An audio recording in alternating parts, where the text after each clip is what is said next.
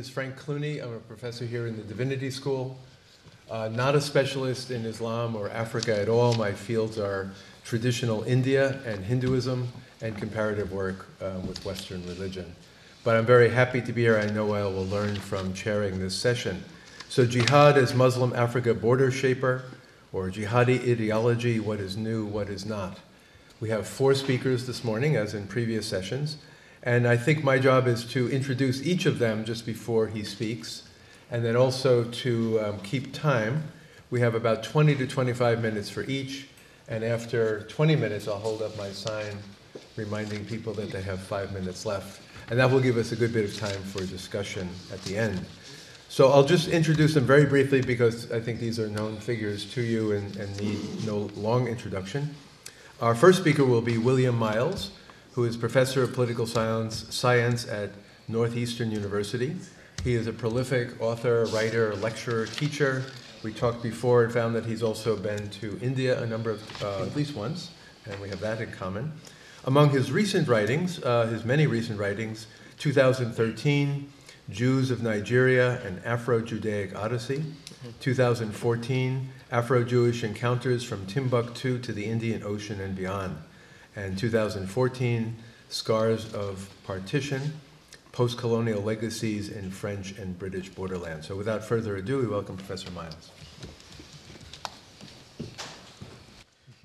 Thank you, Frank, and again, thanks for accepting the overtime unpaid duty to chair on a Saturday morning. This morning I speak as a political scientist who, following in the Hindu tradition, would have been happy to be reincarnated as a geographer. And I speak as a political scientist, some of whose best friends are historians. And in that vein, I would like to thank Ousmane Khan, historien par excellence, pour m'avoir invité à ce colloque sur le Maghreb et l'Afrique occidentale. PhD in political science. With a PhD, okay. Well, bien précisé.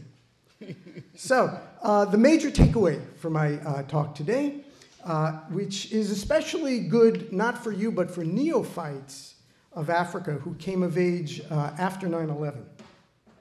And that includes security analysts within the United States government who all of a sudden discovered West Africa for the first time. The major takeaway for all of them is that jihadists did not arrive in Africa with Al-Qaeda in the Islamic Maghreb, Akim or Acme. They didn't arrive first with Al-Shabaab. They didn't first arrive with Boko Haram. Jihadists came to West Africa 2 centuries prior, well before the erection of colonial borders, across which the contemporary manifestations of jihadism now evoke such concern. This is what I call the first wave of jihadism, trying to purify the corrupted version that leaders of supposed Islam at the time were practicing.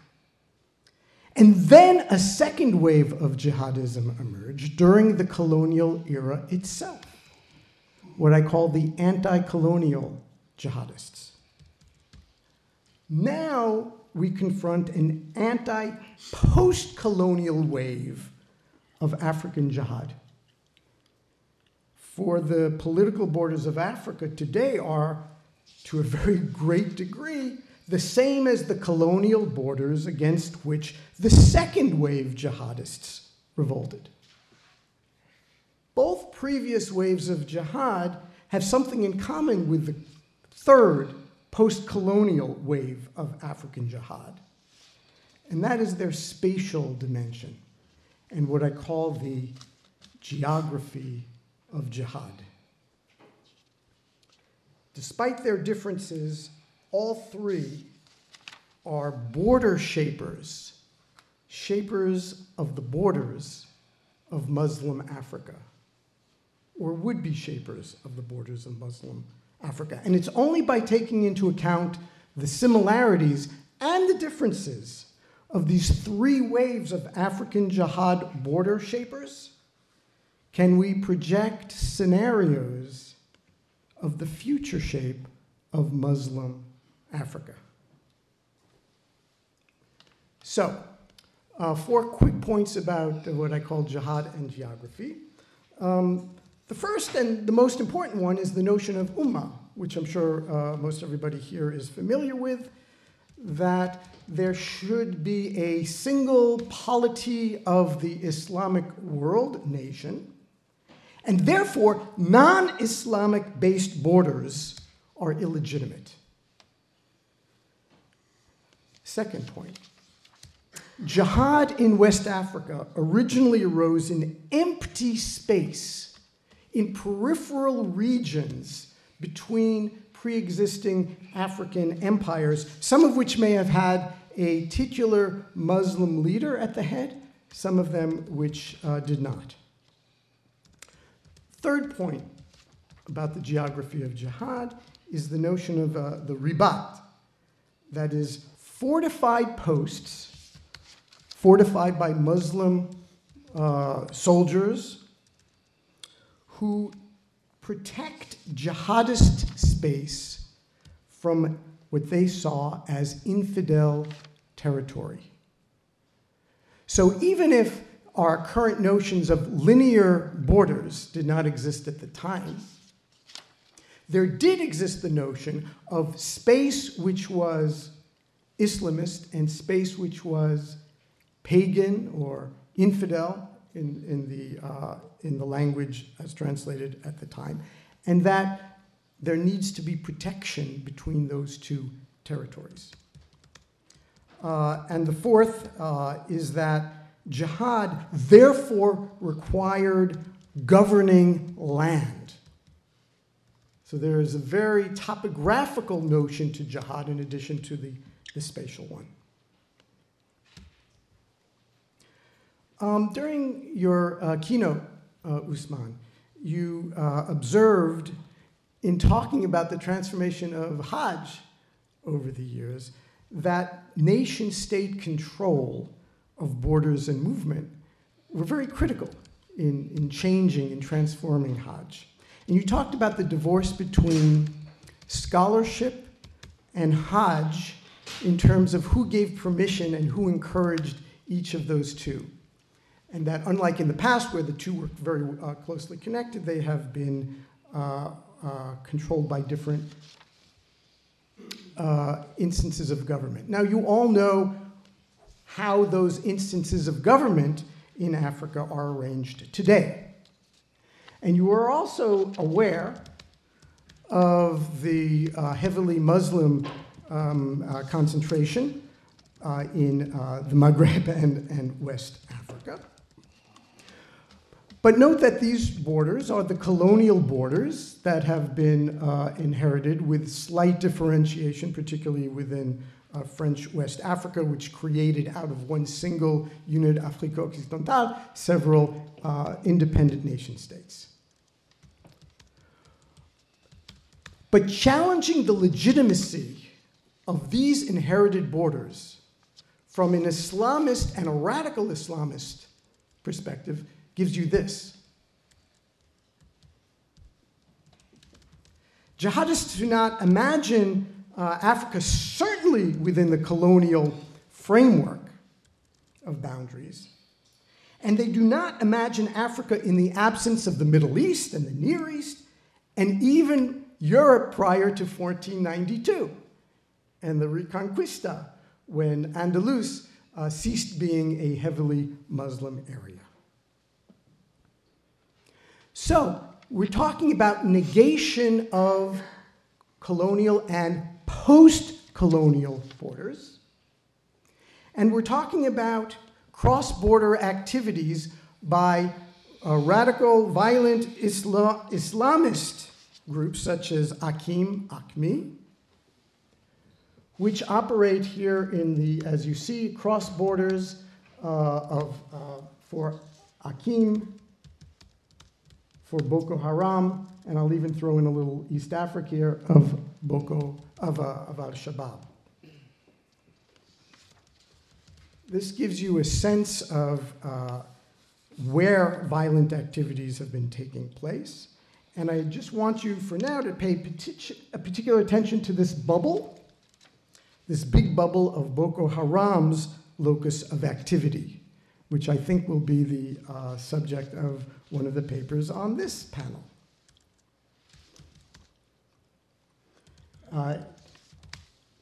Doesn't need to be said, but I'll say it anyway, that most West Africans oppose this reimagining, this Islamist reimagining. Most Muslims oppose in West Africa this jihadist reimagining of borders. But still, we have to take it into an account. And we also need to take into account the links between jihad and globalization, one of the other points that you made in your keynote, Usman. Jihad is a response in part to globalization. Whether you follow Benjamin Barber's notion of this as jihad versus McWorld, or whether you follow Thomas Friedman's take on the same phenomenon, the Lexus and the olive tree, but each of them show that globalization has impacted Muslim areas, including West Africa, I'm adding here, in ways that speak to the loss of roots, historical roots, religious roots. And there is a local defense against this imposed globalism as they see it. And there is offense against the secular borders within which the Maghreb and even to a greater extent West Africa has been encased or imprisoned. And therefore, trans-border action, militant action, is necessary to redefine these irreligiously created and defined territories. Operationally, if not ideologically, these actions connect Africa to Europe, to North America, to the Near East and to the Middle East, not on the basis of what capitalist globalization would have it, mercantilist trade, but rather out of Islamic motivations. Now, every movement, the most pure or the most violent, needs to finance itself, and this map shows part of the ways in which that is financed in a global manner. So, pushback comes in the form of counterterrorism. The TSCCTP, I never can say that correctly, Trans-Saharan Counterterrorism Partnership, led by the United States, but that brings together the West African nations, which happen to be Muslim majority, who feel most threatened by what these terrorist jihadist groups are doing in West Africa and the Maghreb. And this particular operation that you're seeing is one which Senegal was hosting. So if you don't mind my moving back in time, let me just show you a little bit about the pre-colonial jihad and make a couple of, 5 points. In this first wave of pre-colonial jihad, where, as I said, black African Muslim elites and followers are trying to make better, are being forced to become better Muslims by the creation of a Dar al-Islam in West Africa, areas under true Islamic rule. Notice that these are crossing what are future colonial borders, because these colonial borders didn't yet exist. And my particular interest happens to be this one, where Usman Dan Fodio launched the Sokoto-based conquest of Hausa land, which there you had between what has become the borderland between Niger and Nigeria at the time, empty space, which was negating attempts by two competing Hausa, one more Fulani Hausa than the other, negating their limits of authority. Again, pay attention, try to make a marker, a mental marker of this location. One of the great recent books that talks about this and the Western versus African notions of space and time within the colonial context is this work by Camille Lefebvre, translated as Borders of Sand, Borders of Paper.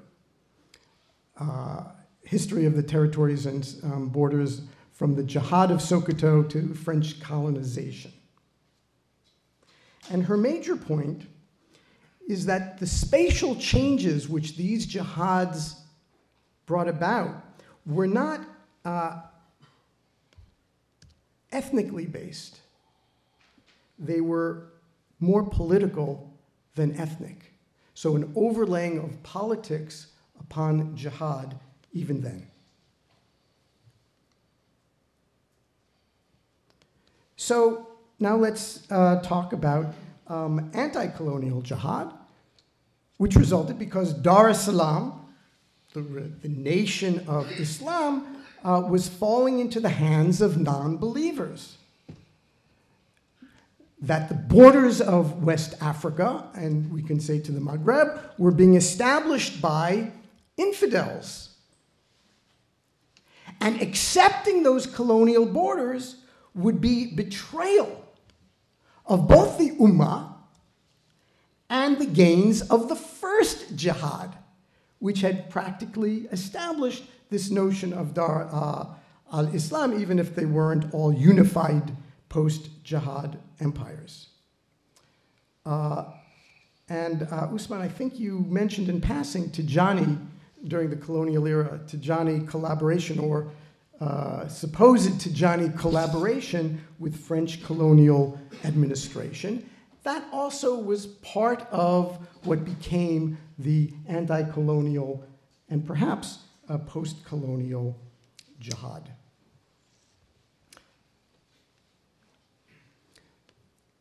So this is the map which shows the successful attempts, at least for a time, to negate the new European established borders of Africa. And if I may be allowed an indulgence to go to East Africa for a moment, I think the experience of Sudan still is instructive because of the influence that Al-Mahdi, the deliverer, the Messiah, so-called Muhammad Ahmed ibn Abdullah, who did establish an Islamic state, and that was his term in 1890. These repercussions were significant in West Africa, and I'll argue are significant even today. And notice again the transgression of colonial boundaries that second wave of jihadism entailed. So now we're into the contemporary era. As I've said, Dar es Salaam needs to be reimagined. From the contemporary African jihadist perspective, there's a reimagining and an expansion on the transnational notion of Muslim identity. I don't see Christine, who talked about music and liturgical music in the Sufi context, in a decolonization context. It was interesting to learn that even music can be used as an anti-colonial device in terms of transcending those colonial borders. Challenges similar to the second wave of jihadism, challenges to the legitimacy of post-colonial state and post-colonial state boundaries, and particularly those colonial inherited borders that I've been talking about. So let's put some faces to who these jihadists are. The leader of Boko Haram, Ibrahim Shekau, who, remember I asked you to make that mental place marker of where the greatest number of violent jihadist events are occurring? Well, I think Abdul Basit Qasim in his presentation after mine will refer to the paradox of this ethno-territorial jihad of Boko Haram. I'll just, spoiler alert, say that he'll probably give much more detail and knowledge about it. But I'll just say that in the early 19th century, the jihad, the Fulani jihad led by Usman Dan Fodio, was opposed by Kanem Bornu, by the empire of Kanem Bornu, now in eastern Niger and northeastern Nigeria, as well as in Chad. And yet Boko Haram, perfect. Boko Haram has made its revolution, or it's the capital of its revolution, in the very territory that opposed his meaning the Fulani, the model of Boko Haram being the jihadist revolution of Usman Dan Fodio.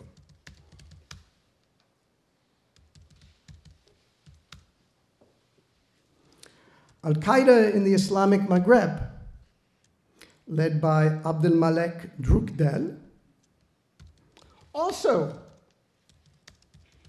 is trying to dismantle those colonial era boundaries in the name of jihad. But these modern contemporary African jihadists really are standing on the shoulders of earlier ones, the Mahdi from Sudan in the lower left, Samori Touré, well known to historians of African jihad. So I never, as I come to my conclusion, even before the 3-minute marker comes up, I never like to leave with such faces. I like to I prefer this face of a young Arab scholar in primary school in the village where I've done most of my research in Niger. In Muslim Africa, as elsewhere in the Islamic world, the tension has long existed between the Ummah, the idea of a single Islamic nation worldwide, and the reality of the post-colonial nation state. In post-colonial states with Muslim majority populations, the tension has become increasingly acute.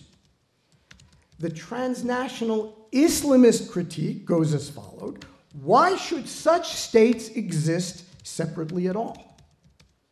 Why should they be divided by international borders? They are, after all, arbitrary creations of European powers and European power.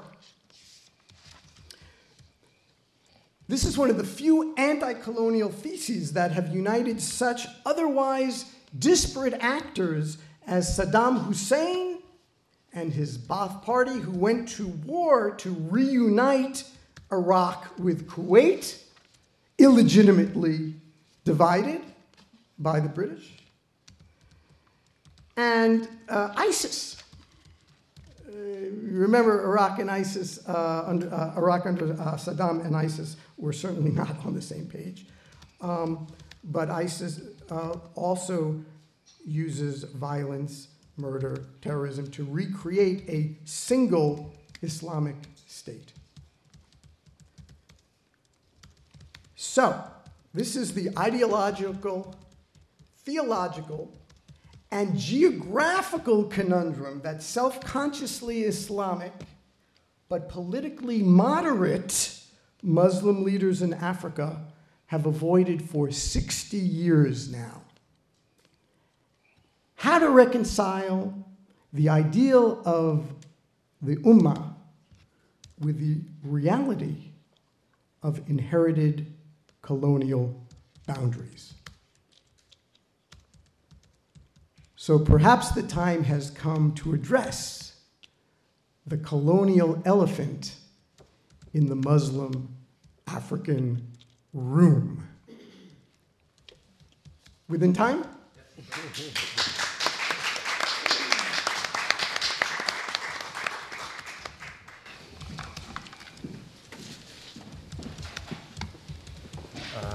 Are you using? Just one slide. Okay, so if you want to get set up, I'll introduce. So thank you, Professor Miles, and we can pray that you'll be born in an Indian body as a geographer next time. You can continue your good work. Ameen. So I would like to, as the setup is going on, introduce our second speaker. Abdul Basit Qasim is at Rice University.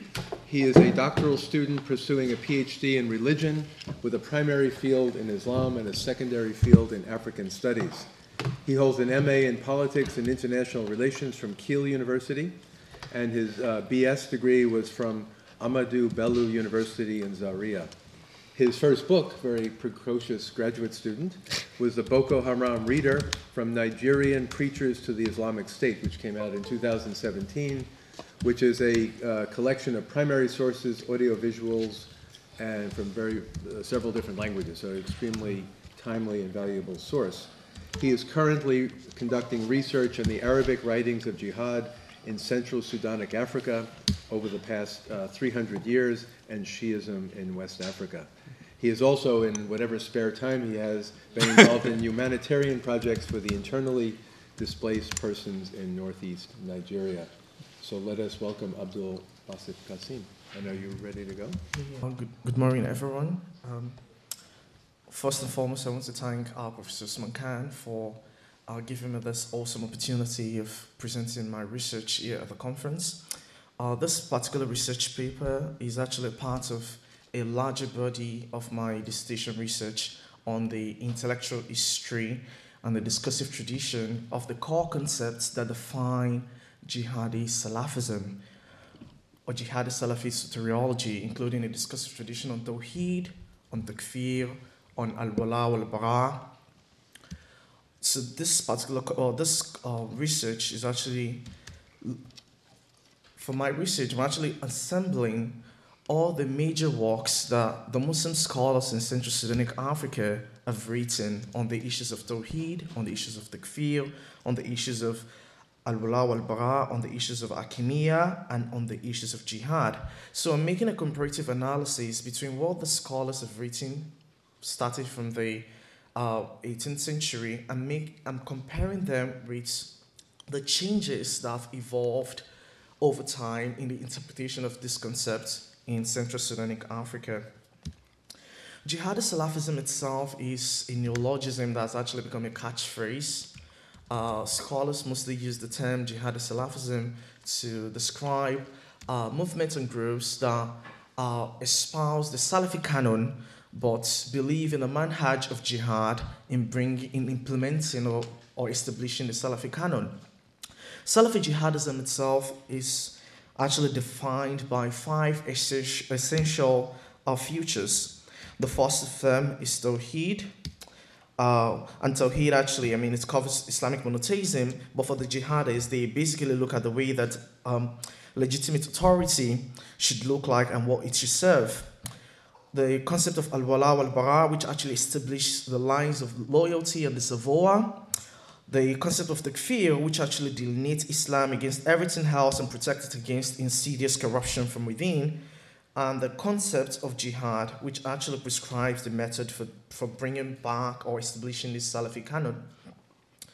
So Jihadi Salafi movement itself, as we've had a couple of them in Africa, Professor Willie Miles actually mentioned some of them, from Akim to Ikiwahem to JNIM, Jamaat Nasratul Islam al Muslimin, which was an amalgam of Ansaruddin al Murabitun, Ansar al Islam, Masina Liberation Movement, Kathiba al Mulathamun. Now, in my research, what I've actually discovered is that a considerable body of literature that describe the ideational futures of jihadi Salafi movements in sub-Saharan Africa as an externally induced phenomenon bettered by the cross-fertilization of different religious philosophy from the Middle East into sub-Saharan Africa. The facile utilization of the corpus of theological literature produced by jihadi Salafi movements in the Middle East to explain the rise and expansion of jihadi Salafi movements in sub-Saharan Africa is actually common. So, in the academic literature on jihadi Salafism, especially the ones in Africa, we've had this repeated tendency of scholars examining African jihadist movements from the lenses of the Middle Eastern movements.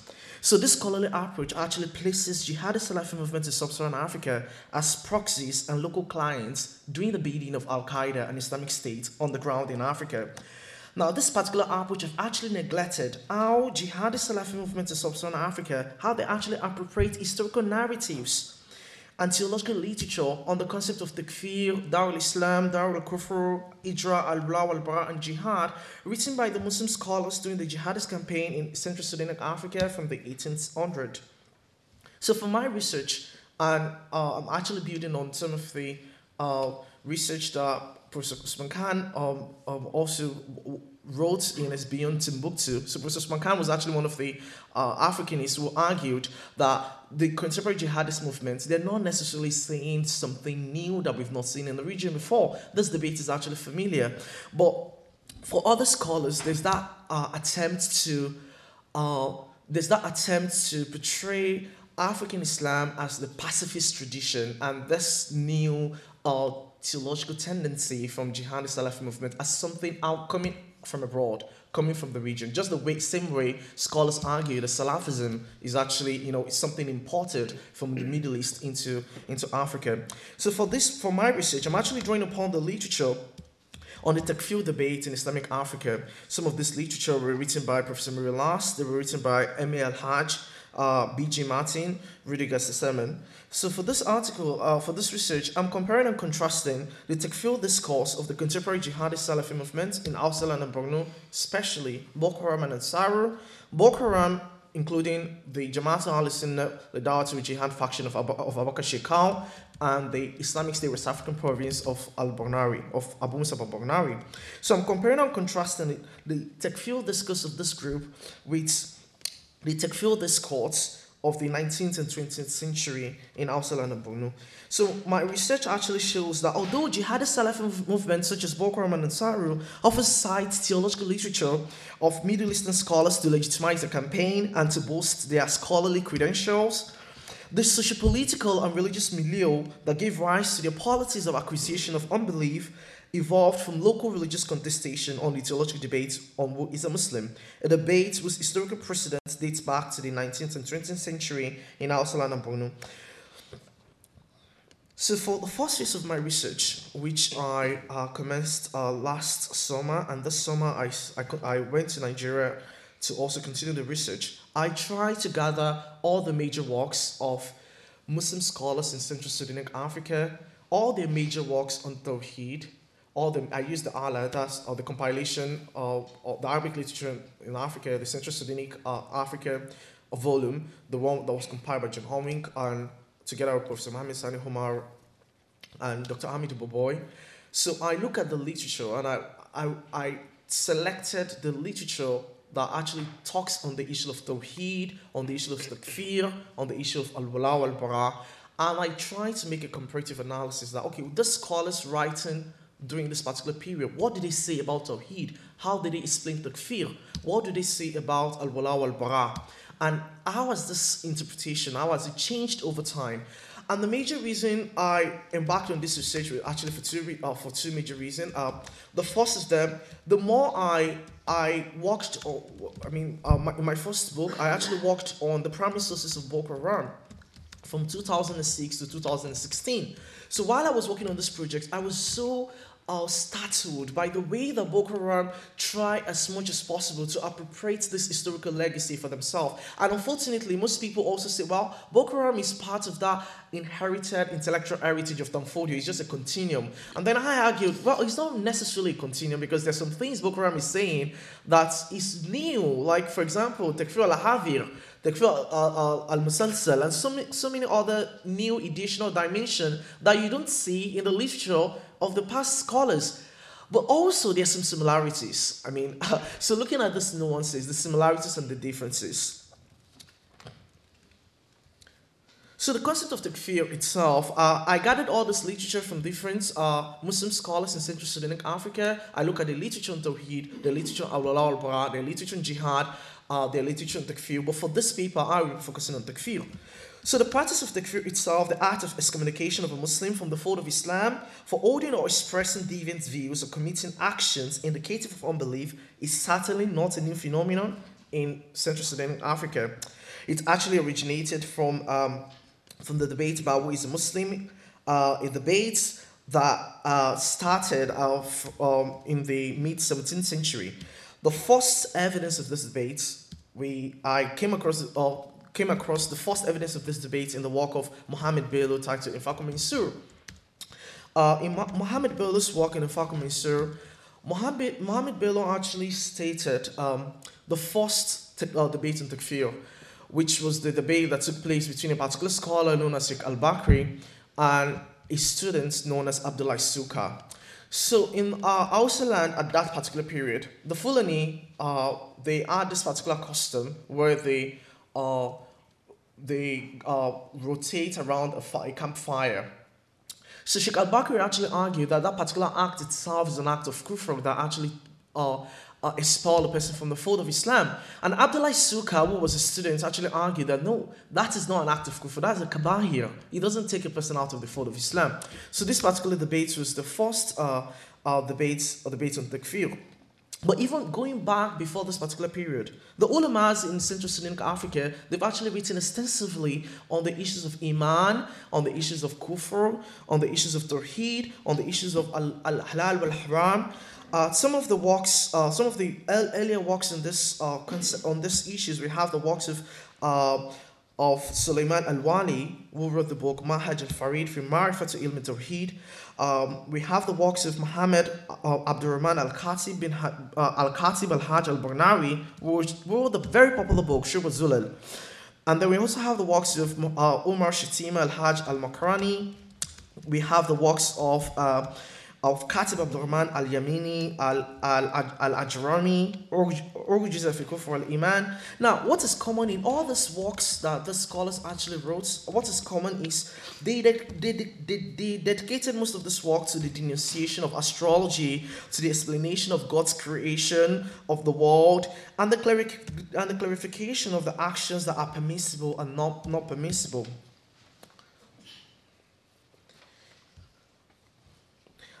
The major debate on takfir in the aftermath of the literary revolution that took place in Central Sudan, Africa, where scholars they are writing books and explaining a normative concept of Islam to the nascent Muslim community.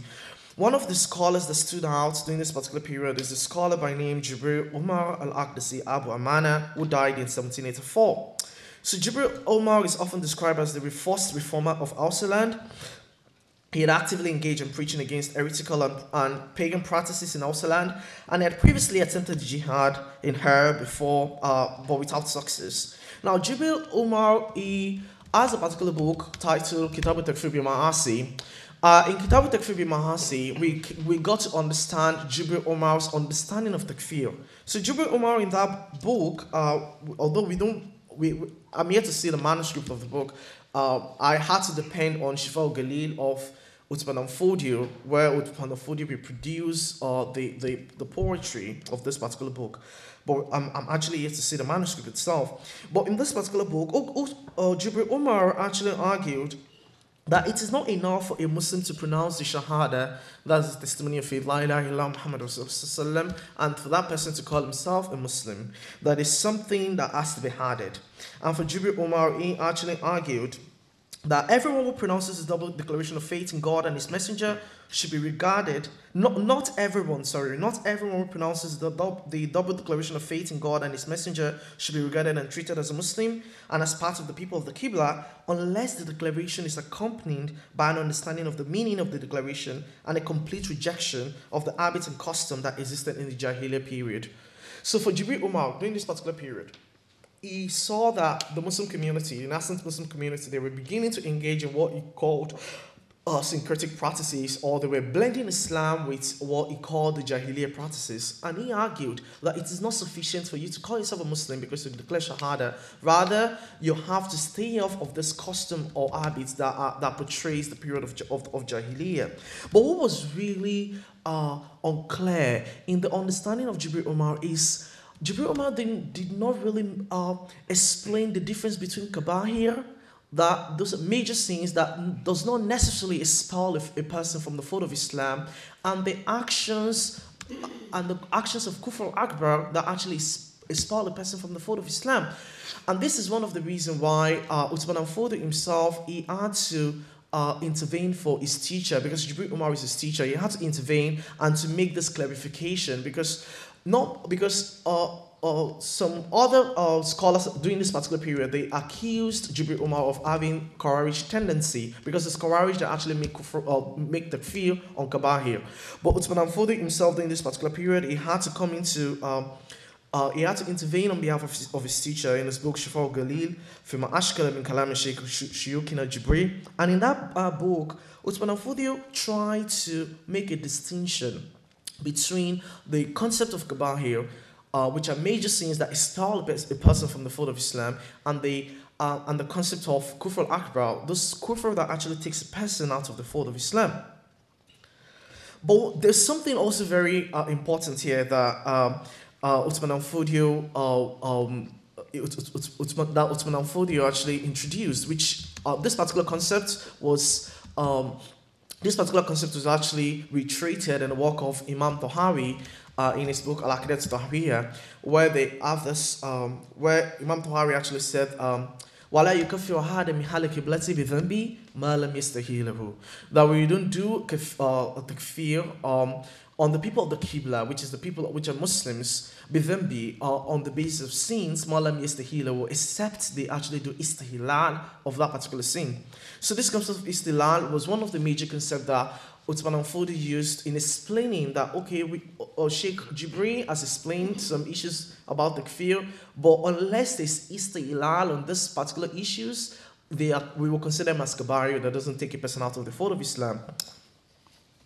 Now, in the aftermath of Sheikh Jibril Umar's writing on takfir, especially his book Kitab al-Takfir bi Ma'asi, Uthman al-Fodi actually developed what I called a trichotomy discursive tradition of takfir. So Uthman al-Fodi's understanding of takfir was not just limited to people who perpetrate Jahiliyyah practices. Uthman al-Fodi extended his understanding of takfir. He added 2 extra layers. And one of the layers he added was the layer about the understanding of Darul Islam. So Uthman al-Fodi argued against the classification of Ahmed Baba. He actually argued that the land of Bilad of Ausalan, they are land of Kufr, they're Darul Kufr, they're not Darul Islam. And he brought this maxim or principle where he said, "Ukm bilad ukm sultanihi, in kana Muslim kana bilad Islam, or in kana kafirun kana bilad al-kufr yajibu minhu ila ghayrihi." And he argued that the ruling of the land is that of its ruler. If the ruler is a Muslim, the land itself is the land of Islam, and if the ruler is a non-Muslim, then the land itself is actually a land of unbelief, and fleeing from it to another land is obligatory. Now, based on this particular principle, Uthman al-Fodi declared all of Ausa land to be Darul Kufr, and he argued that the Ausa rulers themselves, the Abe rulers, that they're actually kafir. That was the second discursive tradition of takfir that Uthman al-Fodi introduced. The third was on the issue of al-wala wal-bara. So Uthman al-Fodi argued against the Khan and Brahman rulers. He actually argued the Khan and Brahman rulers, they accepted Islam even before Islam spread to Ausa land. The Khan and Brahman rulers, Uthman al-Fodi argued that it is not sufficient for you to claim that you accepted Islam much earlier than us for us to accept your validity as a Muslim. Rather, if you do tawalli, if you do muwalat with the Arab rulers, with the Hausa rulers, against our forces, then you will be declared kafir as well. So Uthman al-Fodio in his work Siraj al-Ikhwan, this Siraj al-Ikhwan is so interesting. Why? Because Abubakar Shekau, he really loves this book. Last year, he wrote a book, Abubakar Shekau wrote a book, Risalatu Ma'ana fil Islam. And in that book, wow, he extensively cited Siraj al-Ikhwan, because some of the arguments of Siraj al-Ikhwan, actually buttress some of the argument that Shekau himself is trying to introduce. So for Uthman al-Fodio, the discursive tradition of takfir is actually in 3 layers. We have the takfir on those who perpetrate syncretic practices or Jahiliyyah practices, who combine Jahiliyyah practices with Islam. And if they do istilal of it, is kufr, that actually takes the person out of the fold of Islam. And secondly, he brought the issue of the classification of land, and based on that basis, they declare kufr on the Arab rulers. And thirdly, introduced the concept of al-wala wal-bara, that for the Muslim forces, anyone who align themselves against the Muslim forces automatically have also lose their testimony of faith. Automatically they've actually become kafir.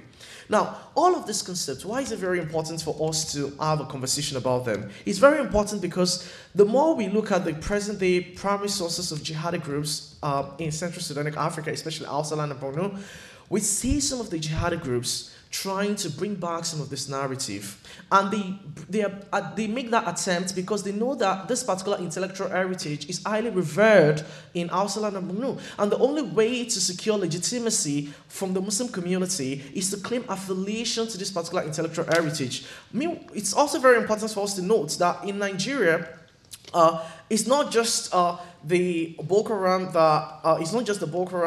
group that affiliate themselves to Uthman al-Fodio. All other sects as well do the same, including the Shia movement of Ibrahim Zakzaki.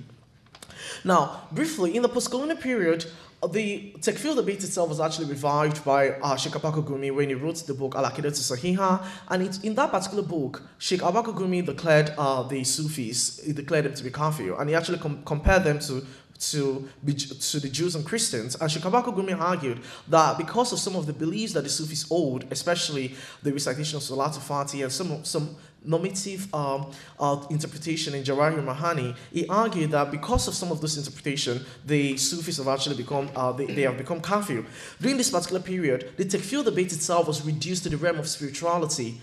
Gumi was arguing together with the Sufis, but all this debate was all in the realm of spirituality, not in the realm of politics and governance. That was about to change in the era of Boko Haram.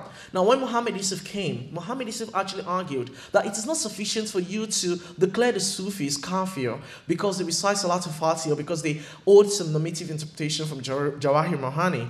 And then you actually give uzur to the people who are completely not ruling with the Sharia, who are ruling with Dustur or Qawanin Wada'iyah. He argued that if we need to make the fear of the Sufis, then it's also very important for us to make the fear of the political rulers as well. But for the protege of Gumi, especially the Salafis, those that went to Saudi Arabia to study and came back to Nigeria, they actually argued that before they can do takfir of the political rulers, they have to do what they call iqamatul hujjah. They have to do what they call tafsil. They have to make sure that the political rulers do not take the Qawanin Wada'iyah as supreme above the Quran or above the Quran. But Muhammad Yusuf argued that no, that is not necessary because you don't do that for the Sufis. If you don't give this classification or this conditions for the Sufis, then it's sufficient enough for us to also declare takfir on the political rulers. Now, for Muhammad Yusuf, let me just briefly mention what he said, his own understanding of takfir. So Muhammad Yusuf actually said that all the followers of Sunnah have reached a consensus on the principle of declaring a Muslim as an infidel. Anything that constitutes unbelief, if an unbeliever does it, is already an unbeliever. No query. It does not have to become an unbeliever. But if a person is a practicing Muslim and he performs the actions of unbelief, then we need to follow the principles of Ridda, the principle of apostasy. First and foremost, it should be that the person does not have any interpretation that he hides behind, whether it is a verse or hadith, even if it is weak, as long as he does not know it is weak. Second, it should be clear that he does not have doubts that makes him see his action as good, and there's no reason to eliminate that doubt. And thirdly, we also need to be clear that he received no message at all, notifying him that his actions is wrong. Fourth, there's also the case of doubt, misinterpretation, and coercion. This is Muhammad Yusuf's understanding of takfir. Now, after the death of Muhammad Yusuf, Shekau also brought his own interpretation of takfir. So Shekau he implemented what is known as takfir mutlaq. So Shekau came up with this idea that the whole Muslim population itself, they're all kafir. No, he didn't just stop at that. In one of his recent work, which was This Is Our Creed, Azi Yakidatsuna, a new edition of it, Shekau actually argued that all the descendants that stayed in northern Nigeria after the decimation of the Sokoto Caliphate by the British, they are all apostates. Shekau argued that his own fathers, his own grandfathers, they are all apostates. And he said the reason was because they agreed to stay under Darul Kufr. So Shekau brought this understanding of his own unique understanding of takfir. He didn't just stop at that. Shekau also argued that whoever engages in democracy, whoever gives wala to the secular political institution, has also automatically become kafir. And there's no any need of adhering to some shurut or some conditions. Now, Abu Musab al-Barnawi actually argued, Abu Musab al-Barnawi is the son of Muhammad Yusuf. Abu Musab al-Barnawi argued against this Shekau's understanding of takfir. So for Abu Musab al-Barnawi, so this is the way this is the difference between, I think I will stop here, the difference between Abu Musab al-Barnawi and Shekau's understanding of takfir. So, secular political leaders, soldiers of the Nigerian army, and members of the civilian JTF. The civilian JTF is the local vigilante group in northeast Nigeria fighting against Boko Haram. Now, Abu Musab al-Barnawi and Abu Musab al-Barnawi faction is the Islamic State in West African province, and Shekau's faction is the Jamaat al-Solidarity with Jihad. Now, these two factions, they are the major faction of Boko Haram at present. These two factions actually agree that the political rulers, the soldiers of the Nigerian army, and the members of the civilian JTF, they are all kafir, they are all infidels. They have an agreement on this issue. Now, Abu Musab al-Barnawi and Mama Noor, it's unfortunate actually, because Mama Noor himself was actually killed on August 21st. Mama Noor is one of the leaders of Boko Haram, and he was actually killed by the members of Boko Haram.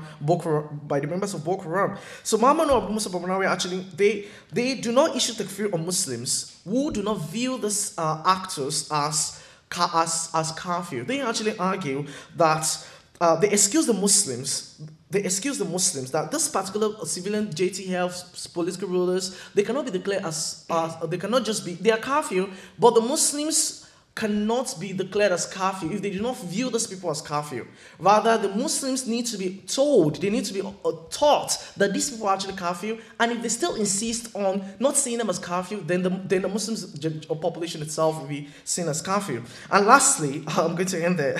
And lastly, Shekau himself actually has this very weird understanding of takfir al-adhir. Shekau brought this understanding, which is actually encouraged in the theology of Khawarij. Shekau brought this understanding that if I declare Abu Musab al-Barnawi and Mama Noor as kafir, if other people do not view them as kafir, that person has also become a kafir. If the person so he has this musalsal, this takfir musalsal, and we don't see this actually in the discursive tradition of takfir that in the pre-colonial in the literature of the pre-colonial Muslim scholars. So in a nutshell, this research is still an ongoing research, and I'd actually love to receive any recommendation or advice as I make progression in this research. Thank you so much.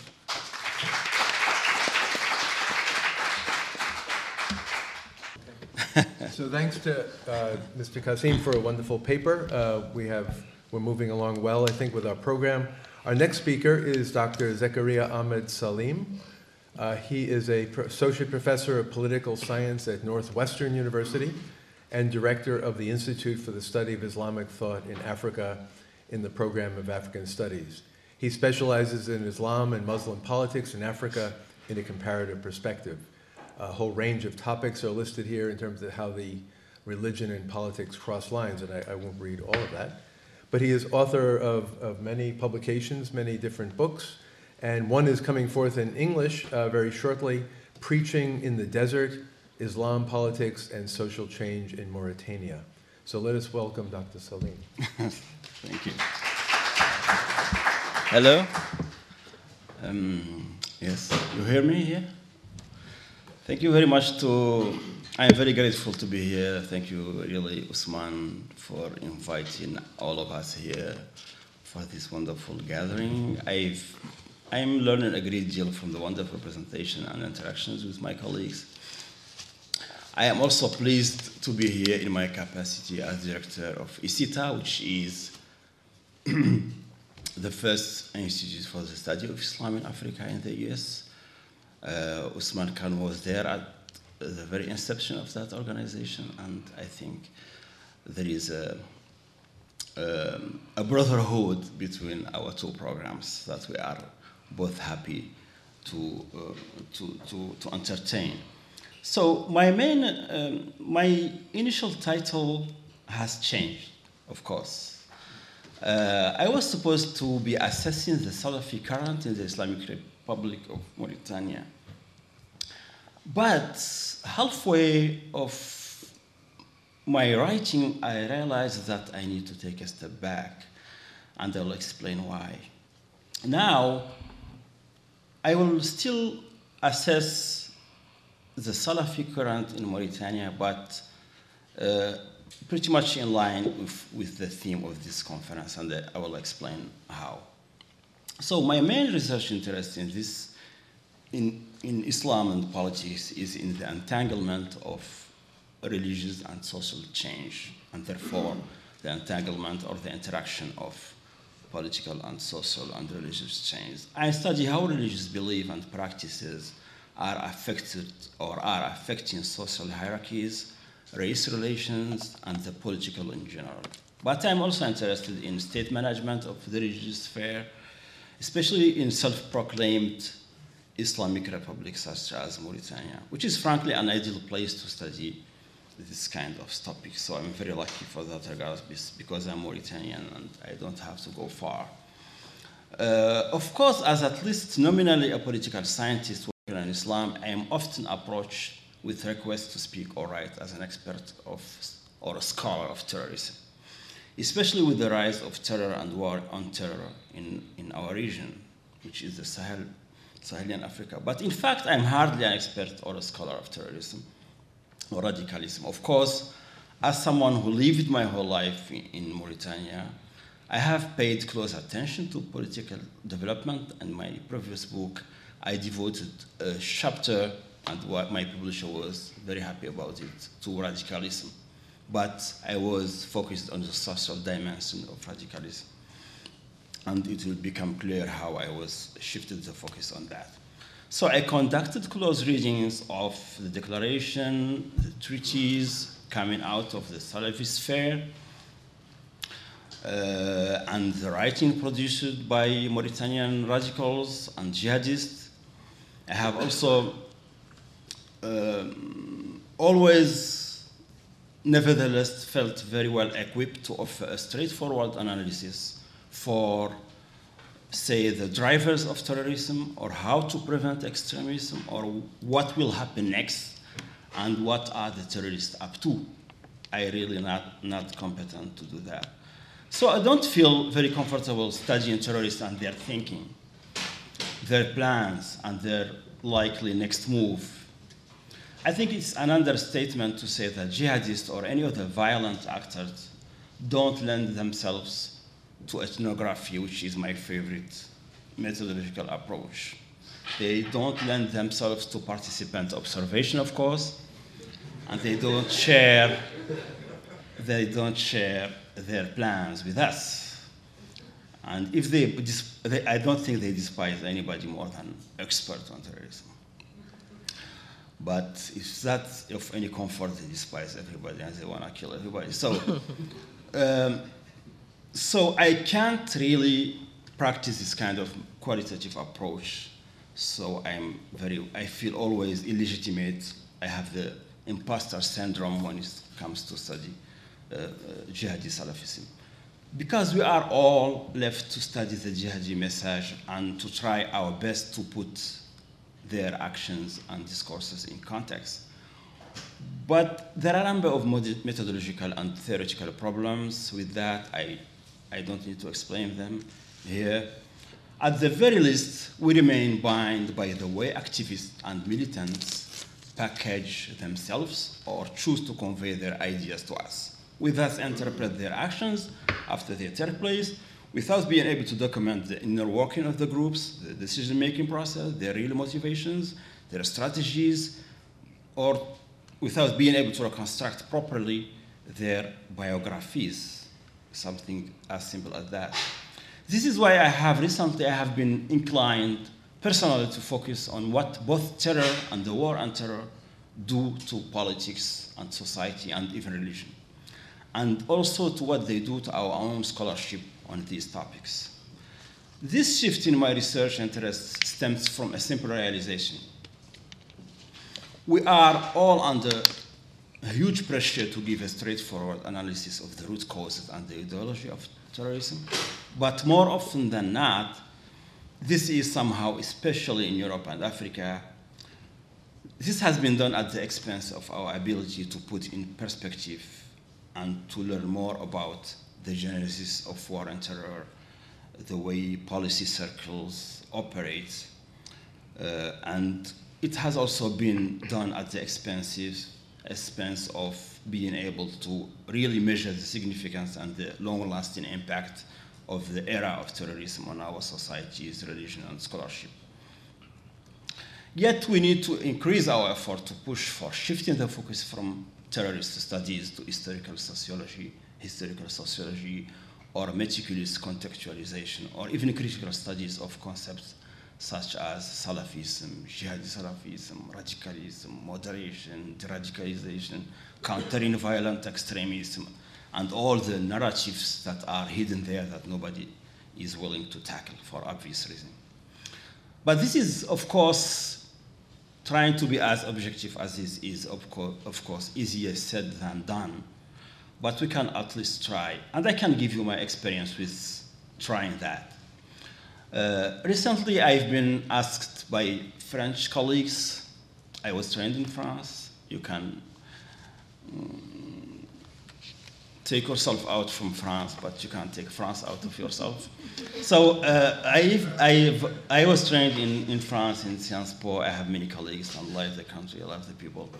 But I have been asked by a leading, I think it's the leading African politics journal in Paris, which is Politique Africaine, to co-guest edit with Roland Marshall, who is an expert on Somalia, to co-edit a special issue on radicalization. So we said yes, and of course they were surprised because they knew our view on this. And we crafted our call for proposals, and we decided to title the special issue Radicalization, Science and Politics in Africa.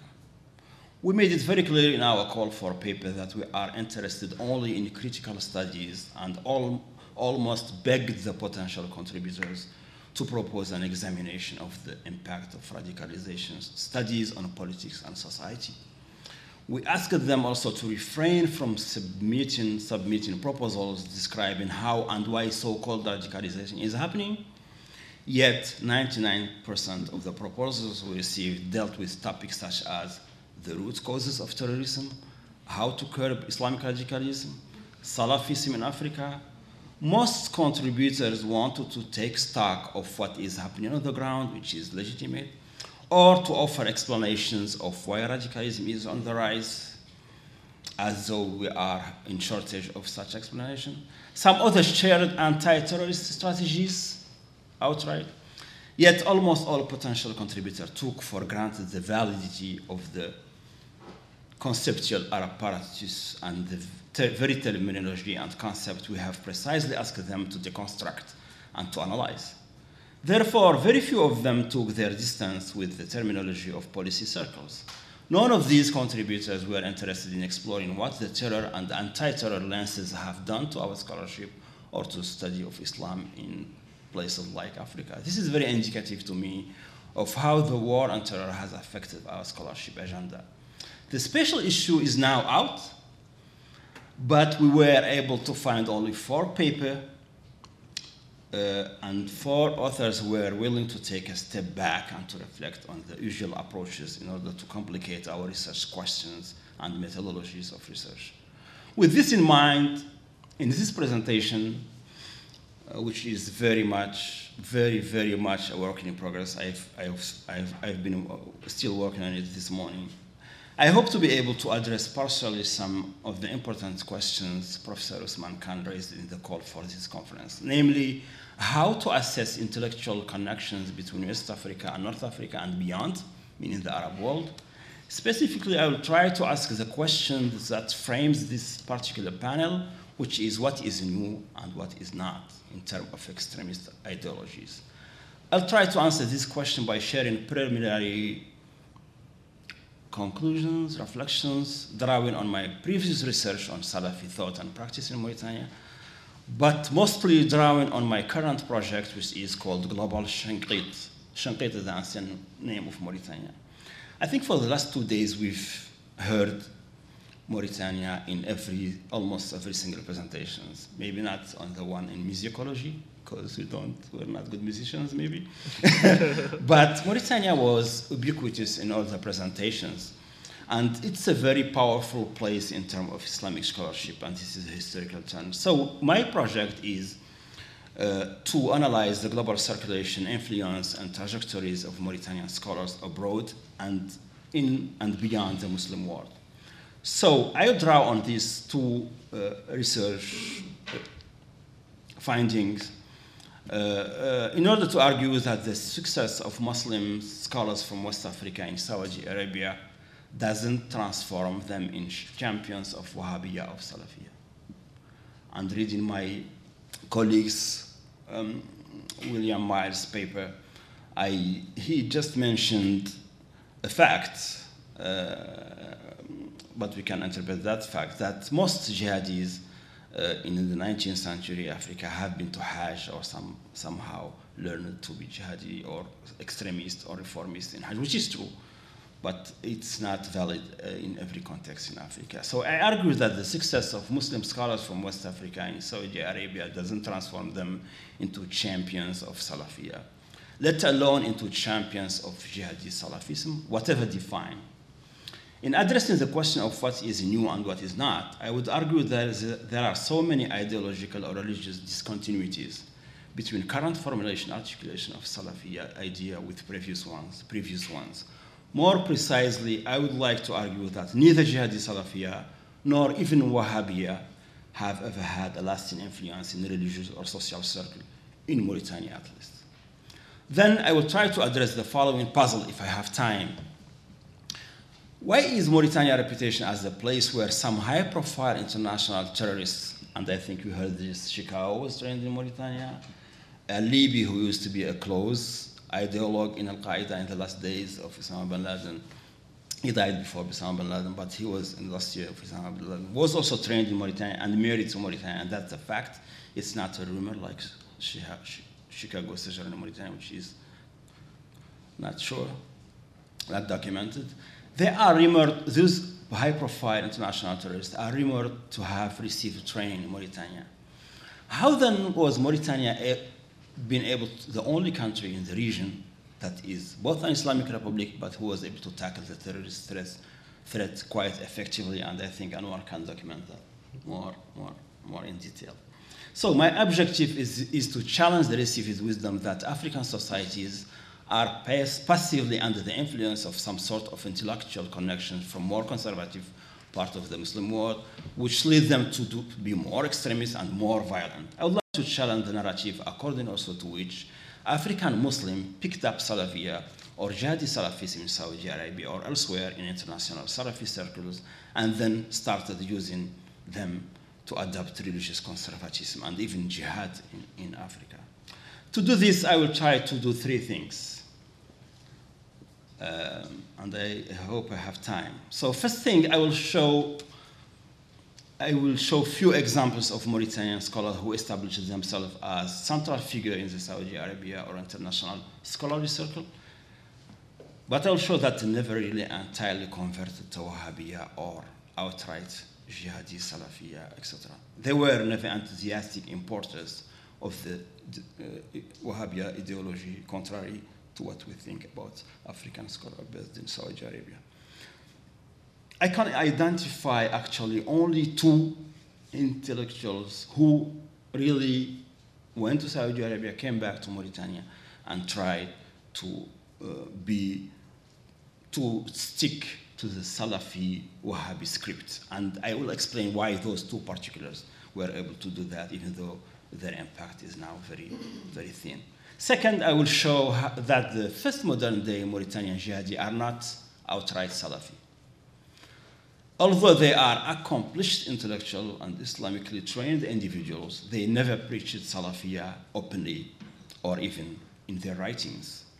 They were nevertheless actively involved in international terrorist groups such as Al-Qaeda, and at a very, very high level, as you will see. Third point, maybe, if I manage to get there in time, I'll have enough, if I have enough time, I'll offer a partial account of a short-lived experience of jihadism in Mauritania and how religious powers, including Salafi ones, worked closely with the government in order to undertake a very unique experience of deradicalization, religious deradicalization, and also bureaucratic deradicalization. So, global Mauritanian scholar in Saudi Arabia, I focus here only on people from Mauritania, internationally in the Muslim world known as Shanaqita, as they are called in Saudi Arabia also. In Saudi Arabia, we have Muslims from all over the world, of course, including from West Africa, but I focus only on Mauritanians here.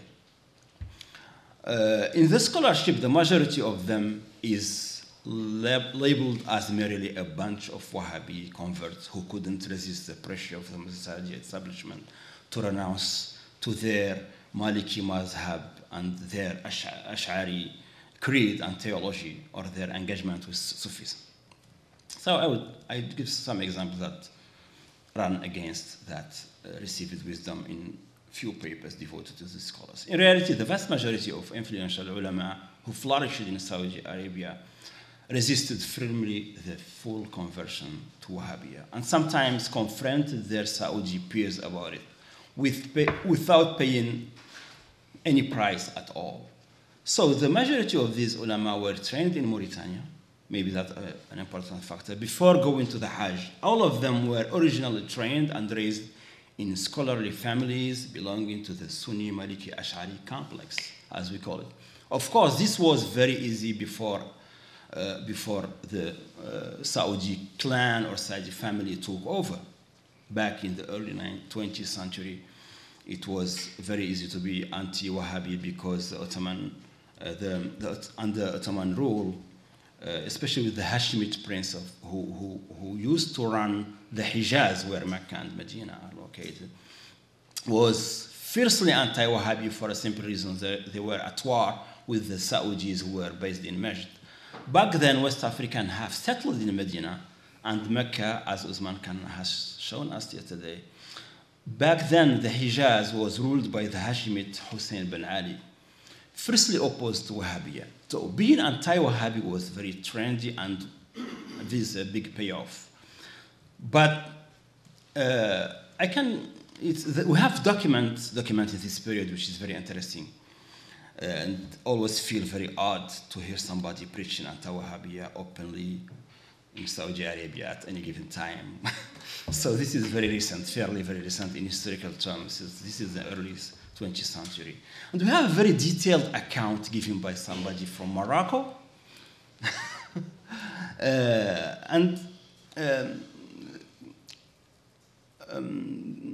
Taqi-ud-Din al-Hilali is this famous Salafi globetrotter who is the main character in Henri Lozier's book, The Making of Salafiyya. And Taqi-ud-Din al-Hilali, who died only in 1987, was very active, 87 or 84, I don't know, in the 80s, was very active in the Salafiyya and circles. And Henri Lozier's book, The Making of Salafiyya, is wonderful because he really traced him and tried to track down the changes in Salafiyya creed and propaganda through his biography. So Taqiyuddin Hilali in his memoir and his travelogue memoir give ample details. Really?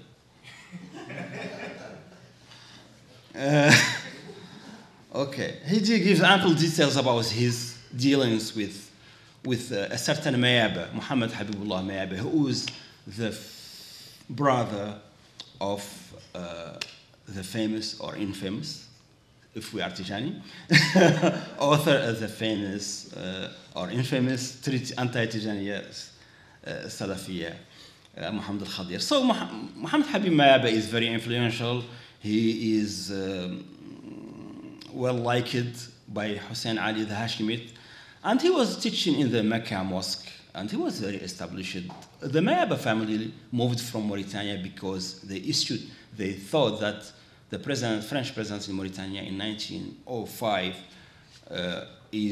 makes it obligatory for Muslims to visit the land because it will become ruled by non-Muslim administration. So they left and went to Morocco and then ended up in Saudi Arabia. So Muhammad Habibullah Mayaba meets with Al-Hilali, according to Al-Hilali, and he is very aggressive against Wahhabi, of course, and he's in line with the official policy of the rulers of Mecca back then. And he said to Al-Hilali, you Wahhabi, you are of three types. Those from Najd are outright kuffar, unbelievers. Between them and us, Sunni, there is a gulf, similar to the one between Islam and Christianity on one hand, and Islam and Judaism on the other hand.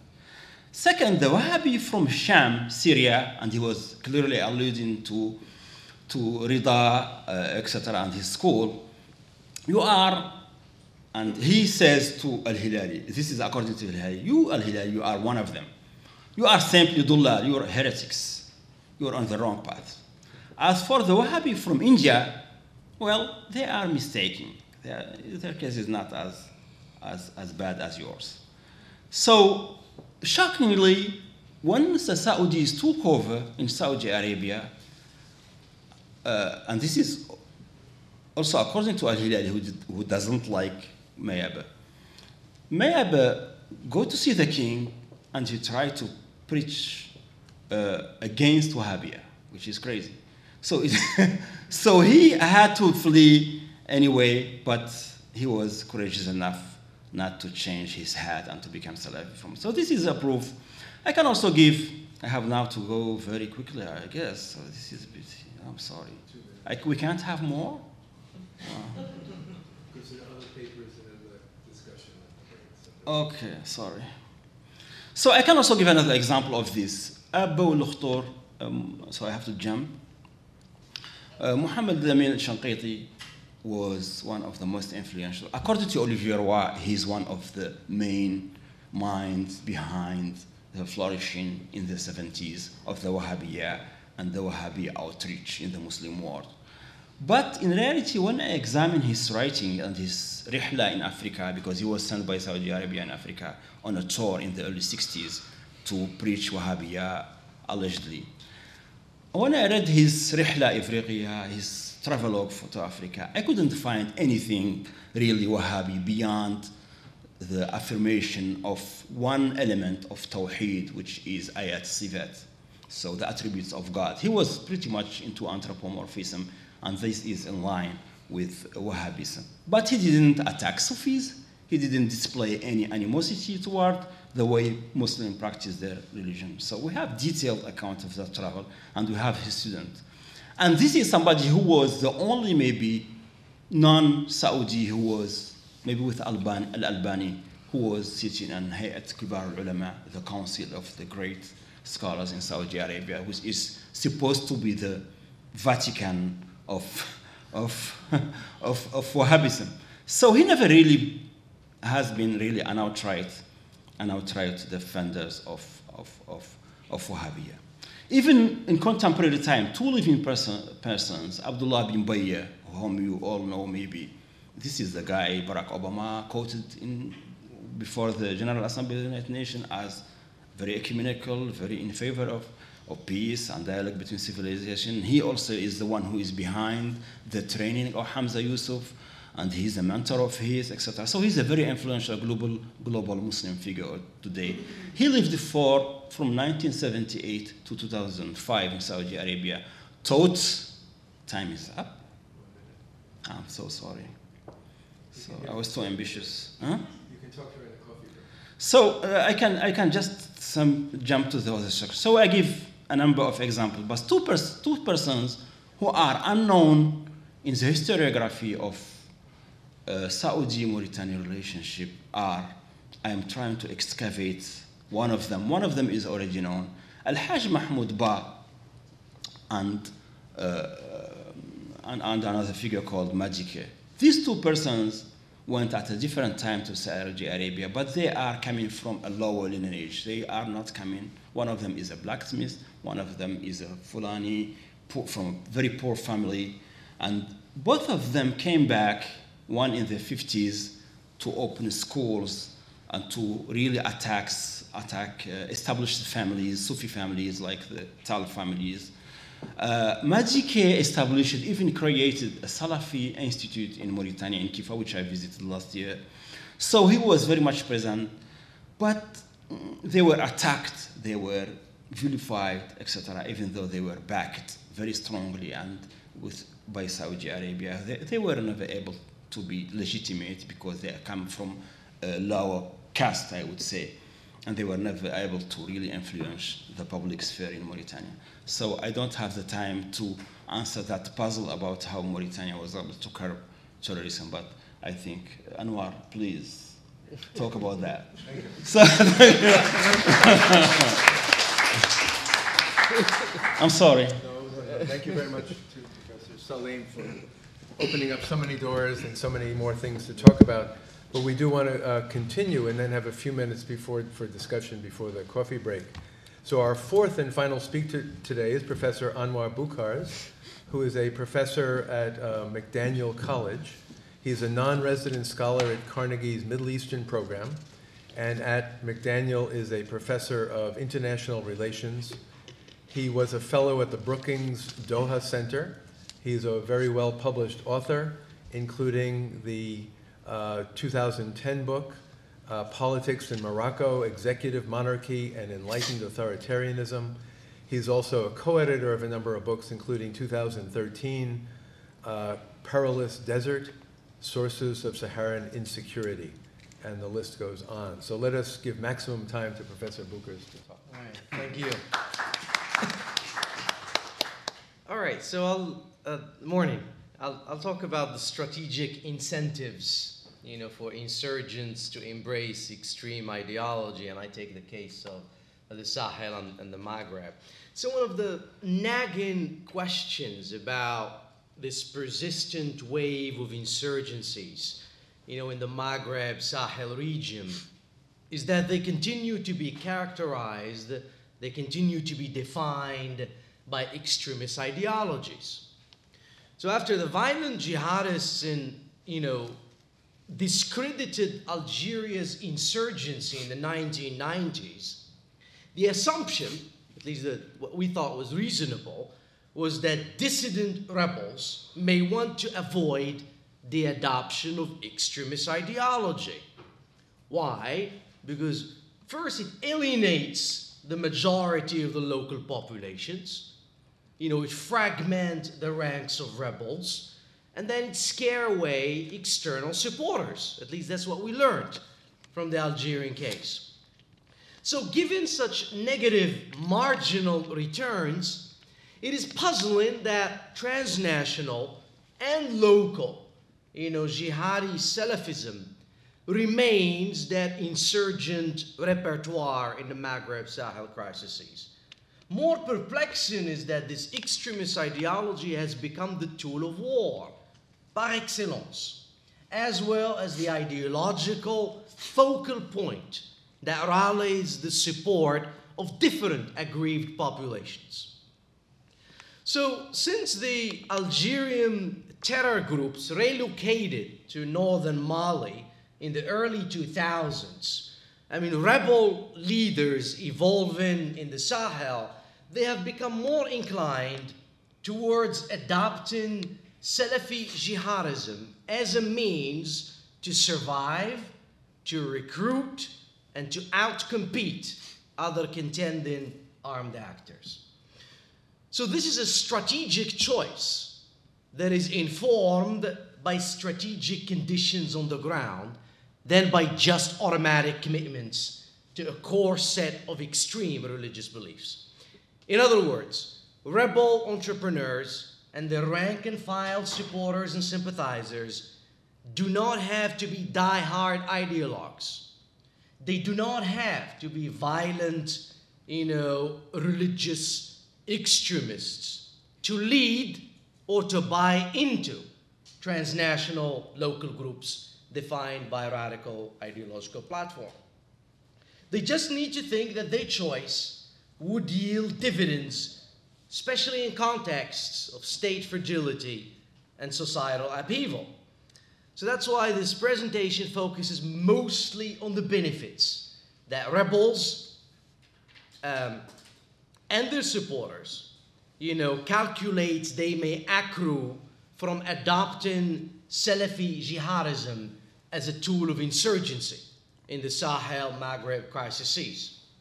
So in so doing, I try to show how jihadi rebels, of why they are slated, unfortunately, to remain the dominant challengers to existing regimes in the region, even if, ironically, their chances of achieving lasting victories is slim. And this is the paradox. Jihadi insurgents, they continue to thrive today, even when they have failed to translate the advantages they have into lasting positive outcomes for their followers. Because the downside for adopting such extreme revolutionary identity, Salafi jihadism, is that when taken to extremes, it can provoke popular resentment and even counter-mobilization, as Al-Qaeda experienced firsthand in Iraq in 2008, when its excesses led the Sunni tribes that initially perceived it as its protector to help defeat it in 2008. Jihadi insurgents also tend to invite US drone strikes. They also tend to invite regional and foreign military interventions. The most notable, as you know, is the international coalition that drove the so-called Islamic State out of Iraq and almost out of Syria. Also, the French military-led campaign in 2013 that drove the extremists from the territories they controlled. So this is the major paradox today of modern jihadi insurgencies. They remain a staple of modern-day insurgencies, in several countries where Muslims constitute either a majority or minority population. So the question is, why? They can't win, right? They haven't won, or at least they have not translated the advantages they had into positive outcomes, but this is still the dominant repertoire that most groups use. This is the puzzle. Well, it's tempting to attribute the prominence to Islam's presumed core teachings. It's tempting to attribute this prominence to the natural inclination, of the most pious for a violent reading of religious texts.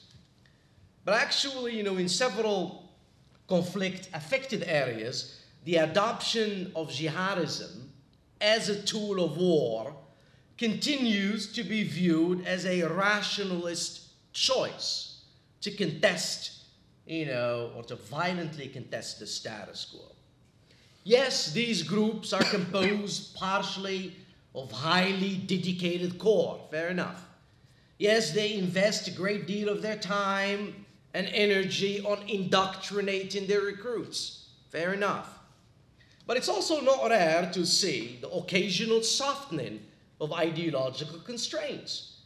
We have seen them tweaking their ideological messages to fit the dictates of particular circumstances here. So in some contexts, religious ideology intermixes with ethnicity, with opportunism, with shady criminal activities. So it's therefore more analytically sound to analyze jihadi groups such as ISIS and other groups in the Sahel as revolutionary actors that just happen to be religious. Whatever the case anyway, Salafi jihadism remains the only available form of radical revolts on the market today. To use Olivier Roy's famous expression, this Islamization of radicalism, it forces us to rethink why the discontented, why the marginalized, why the repressed have found in jihadi ideology the right paradigm to guide their rebellion against the system. But unlike Roy, his assertion that contemporary jihadis, as he says, are motivated only by the nihilistic destruction of the status quo. I argue that rebels adopt Salafi jihadism because it offers the promise, of imagining alternatives to political and social systems that are deeply corrupt and that are deeply unjust, certainly in the Sahel, but also in parts of the Maghreb.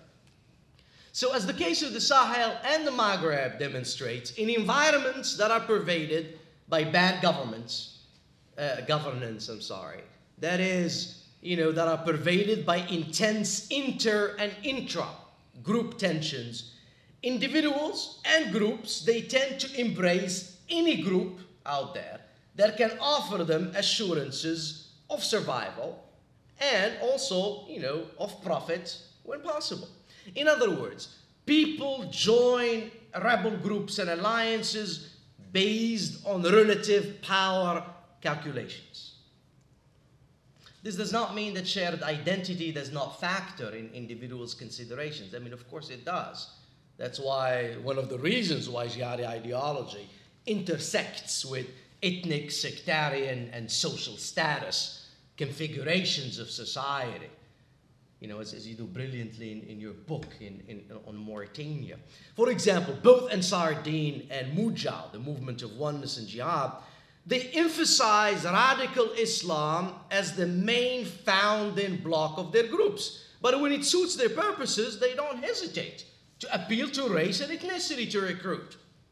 In the case of Mujal, the group initially tried to distinguish itself from other groups whose sociological makeup is Arab by initially styling itself as defender of black African identity. So when the group ended up itself being a constellation of mostly Arab tribes, it quickly repositioned itself as a protector against the untrustworthy other, the untrustworthy ethnic other, in this case the Tuareg. So the key here is the emphasis on protection and capability, as Mujal and other groups, they know full well, especially in the Sahel, that alliances are not primarily driven by a shared repertoire of religious beliefs and community identification. In fact, an appreciable number of the rank and file, cadre of these jihadi groups base their choice of alliances first and foremost on tactical necessities driven by security considerations, fear, the fear of the other, the fear of the state, and also of opportunism, which is greed. And I think the cases from the Sahel and the Maghreb, they lend credence to this thesis, which argues that there is a strategic logic behind the alignment and the ideological choices that insurgent leaders and their followers make. So what is the instrumental value then of jihadi ideology? Why adopt it? Despite the drawbacks that I talked about. It invites drone strikes, it invites international interventions. So in the cases when you have competing warring groups, in the cases where you have ethnic and religious fractionalization, and a history of state misrule, the basic challenge of rebel mobilization, how do you mobilize, how do you recruit, is the collective action problem. Because individuals' natural inclination is to free ride conflicts, especially given the high risks I mean, and the costs of participation. Why would you join a radical group knowing that, a drone might take you out?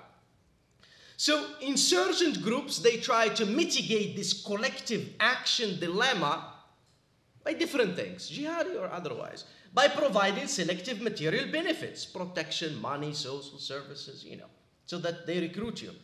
But extremist groups have the added advantage.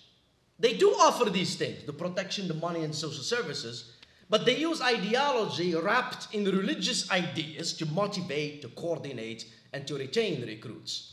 In fact, several scholars have shown how armed jihadi groups, they instrumentalize, or they instrumentally emphasize those virtues of faith and self-sacrifice, in redeeming the suffering and the humiliation of the target communities, those that they want to recruit.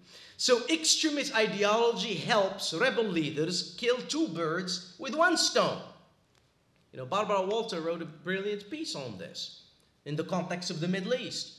She showed how violent extremism helps draw the most devoted recruits on the cheap, minimizing both the collective action problem, and she also says the principal agent problem. Principal agent problem arises because rebel leaders, they struggle to control the behavior of their soldiers on the ground. So the assumption is that the most dedicated recruits are usually the most loyal fighters. And this is very important in contexts when you have rebel competition, like the Sahel, when you have several switching sides, when you have several realignment of alliances. This is more the norm, as you know, than the exception. So when you have fractured environments, extremist groups can also become appealing to moderate individuals, as they appear as the only group able to fight and as the only group able to follow on their commitments to reshape state-society relationships. This is very critical in the early phases of conflict. Why? Because the recruits that tend to flock to groups, usually are the most dedicated ones, and they have the potential to win. They have a fearsome reputation for enforcing law and order. That's why it's no coincidence that an essential theme in the discourse of these jihadi groups today, is morality, it's honor and justice. These are well-known Islamic commodities that are repressed, exploited, discriminated against individuals and communities they desperately crave in the Sahel and in the Maghreb and elsewhere. So this reputation for ideological purity and justice also comes in handy in contexts where armed groups have tenuous connections to local communities. If you are an Algerian, how do you integrate yourself in northern Mali? So in context rife with competing factions, there are several competing factions that are aiming to recruit from the same population. Religious ideology and reputation for law and order is crucial to lure the most fervent believers and to rule the most risk-acceptant fighters. Remember, again, the first movers are usually high-quality rebels who create the impression that their armed struggle has a good shot at bringing about radical political change. Regardless of how extreme the ideology might be, the future prospect of radical political transformation, buttressed by this promise of immediate access to guns, to protection, to money, ends up luring even more moderate individuals into the orbit of jihadi groups. That's why jihadis have the advantage in the Sahel. Field case studies, including my own in the Maghreb's border areas, they have documented how in contexts of socio-political instability, the temptation for aggrieved individuals and communities to join armed groups that can defend them is high. Several of young Fulani people talked about it earlier. In the conflict areas, affected areas of Mali, Niger, Burkina Faso, Field studies, they reveal how for a number of young men, jihadi groups appear as logical allies in environments that are teeming with myriad armed groups. There are tons of armed groups there. Some of those armed groups are believed to be supported by abusive security services. So again, this demonstrates that the decision to join ideological group is primarily driven by relative power considerations. In the case of the Fulanis, young Fulanis, jihadi groups, they offer the promise that their armed struggle might yield, and they have a good shot at winning, of yielding an alternative socio-political model that is inspired by the ideals and the principles of Islamic law, in this case. Islamic law as it's understood on the ground, meaning justice. These are the commodity of what it means, social justice. So in the more immediate term, jihadi groups are appealing because they tend to possess enough fighting power. Remember, they have been successful at recruiting, those first die-hard fighters initially, and that's important when a group starts. So they're appealing because they tend to possess enough fighting power to help Fulanis defend themselves as well as compete over access to natural resources with rival factions, such as Bambara and the Dogon farmers in central Mali, the Dosak herders in northwest Niger. So stories abound about how jihadist appeals stem from their ability to fight, to provide security, and also from their ability to dispense harsh rule of law.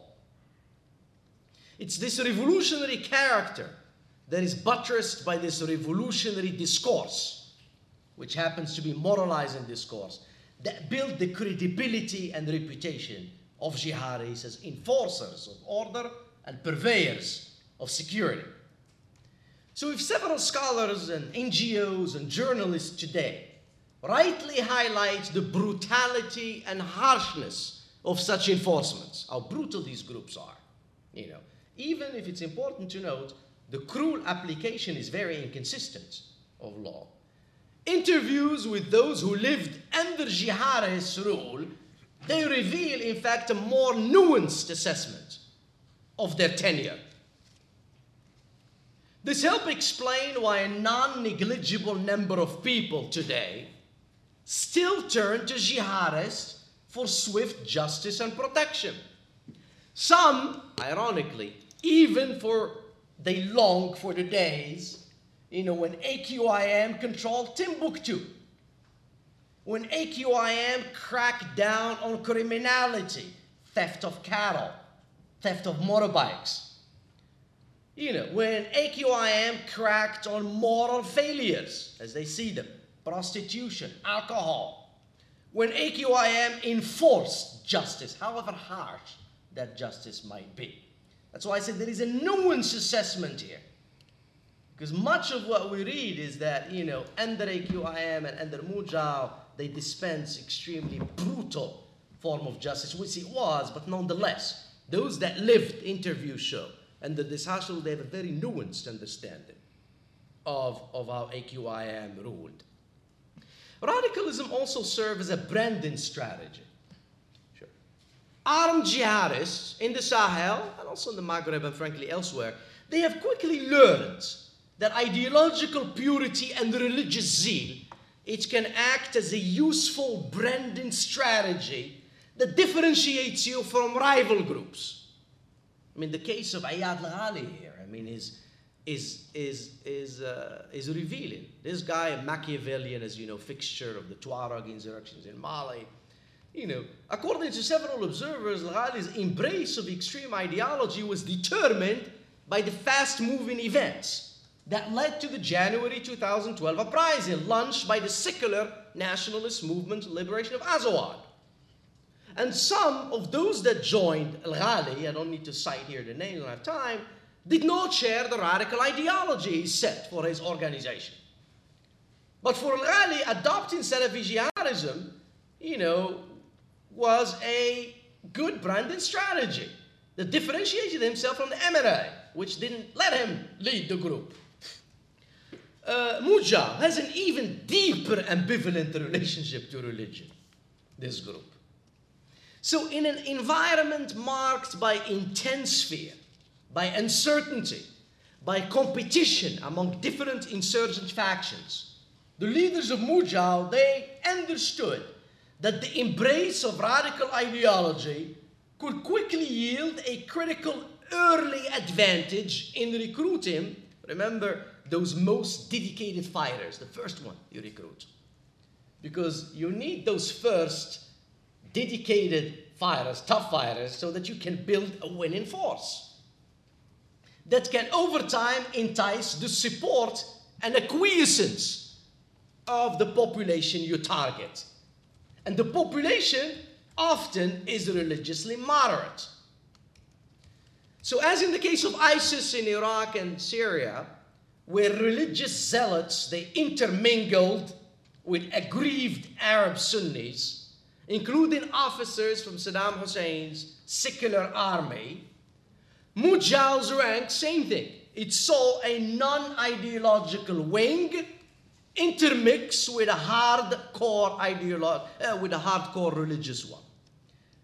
This cohabitation between these two helped explain why Mujal's application of harsh law was so inconsistent. So inconsistent. So in contexts infested with widespread corruption and predation, religious values and beliefs, no matter how extreme, they provide a recruiting advantage. So to sum up, the main argument is that the importance of radical ideology in the Sahel and the Maghreb, and as it, Walter shows in Iraq and Syria, stems from the instrumental value and normative commitments that the ideology gives. For rebel leaders, radical ideology helps their groups recruit. Radical ideology also helps the leaders stand out.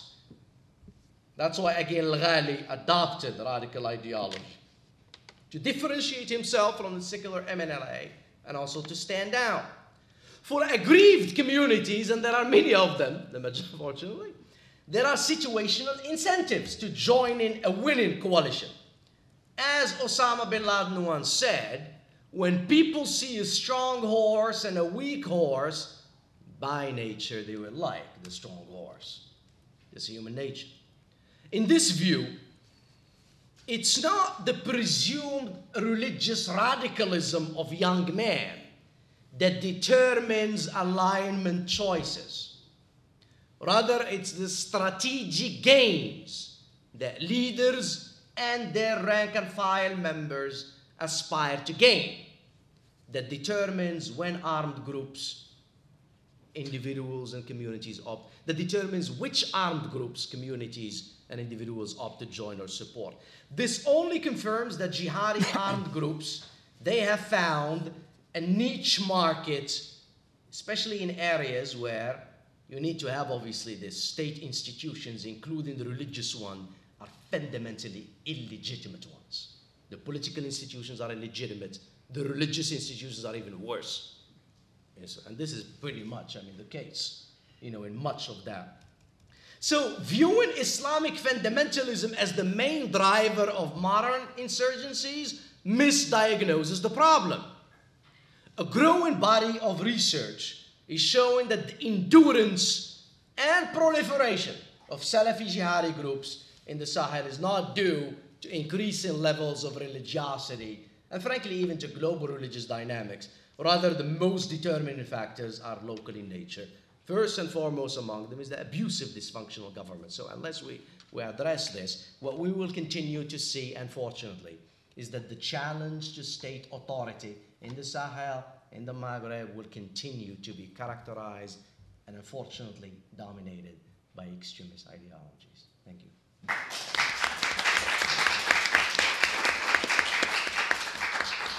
So thank you to Dr. Bukars and to all four panelists for wonderful presentations. Usman, do you want to go into the break or take 10 minutes for questions? What do you want? I really want to ask one question. I have many other questions, but one to Anwar. Are you arguing that it's not the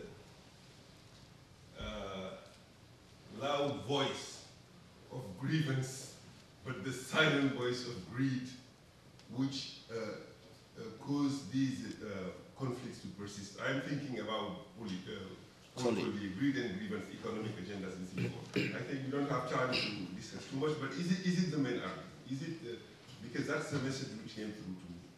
Well, it's both what I'm saying. I mean, you need to have the grievance, obviously, right?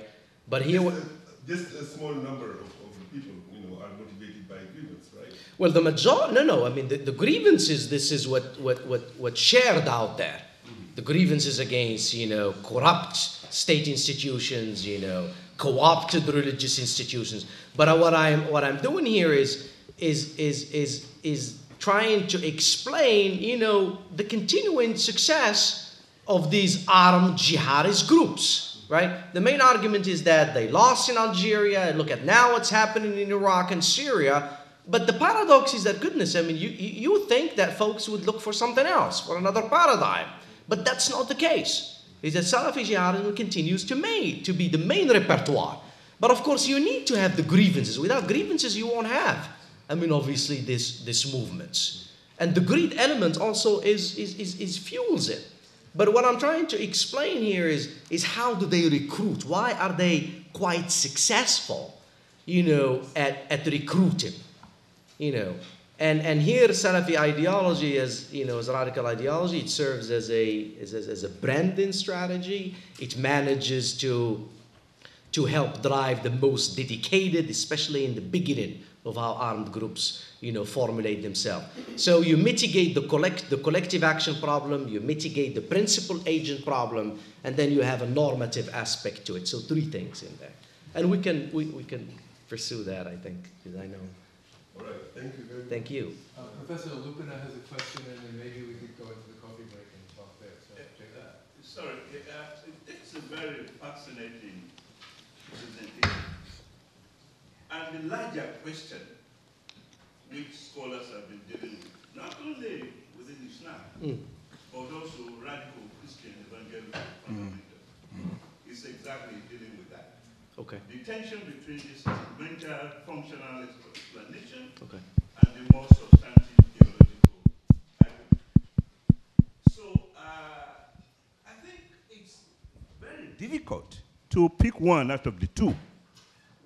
There seems to be the need to do a balancing act in the interpretation. Otherwise, even at the popular level, if you go to Nigeria and ask them about Boko Haram, there's a tendency for Muslims, called Muslims, to say, this is not about Islam. This has to do with instrumental, economic, political, the kinds of argument you are pushing. And then the non-Muslim will say, no, this is about Islam. So we need scholars like you to, not to solve the problem, but to use the word to put it in a more nuanced way so that we can have a better understanding of what is happening. It's a larger question in the study of religion. Thank you. All right, thank you. break? Yeah. So thanks to everybody, wonderful panel, and we need more time to discuss it. Thank you. I think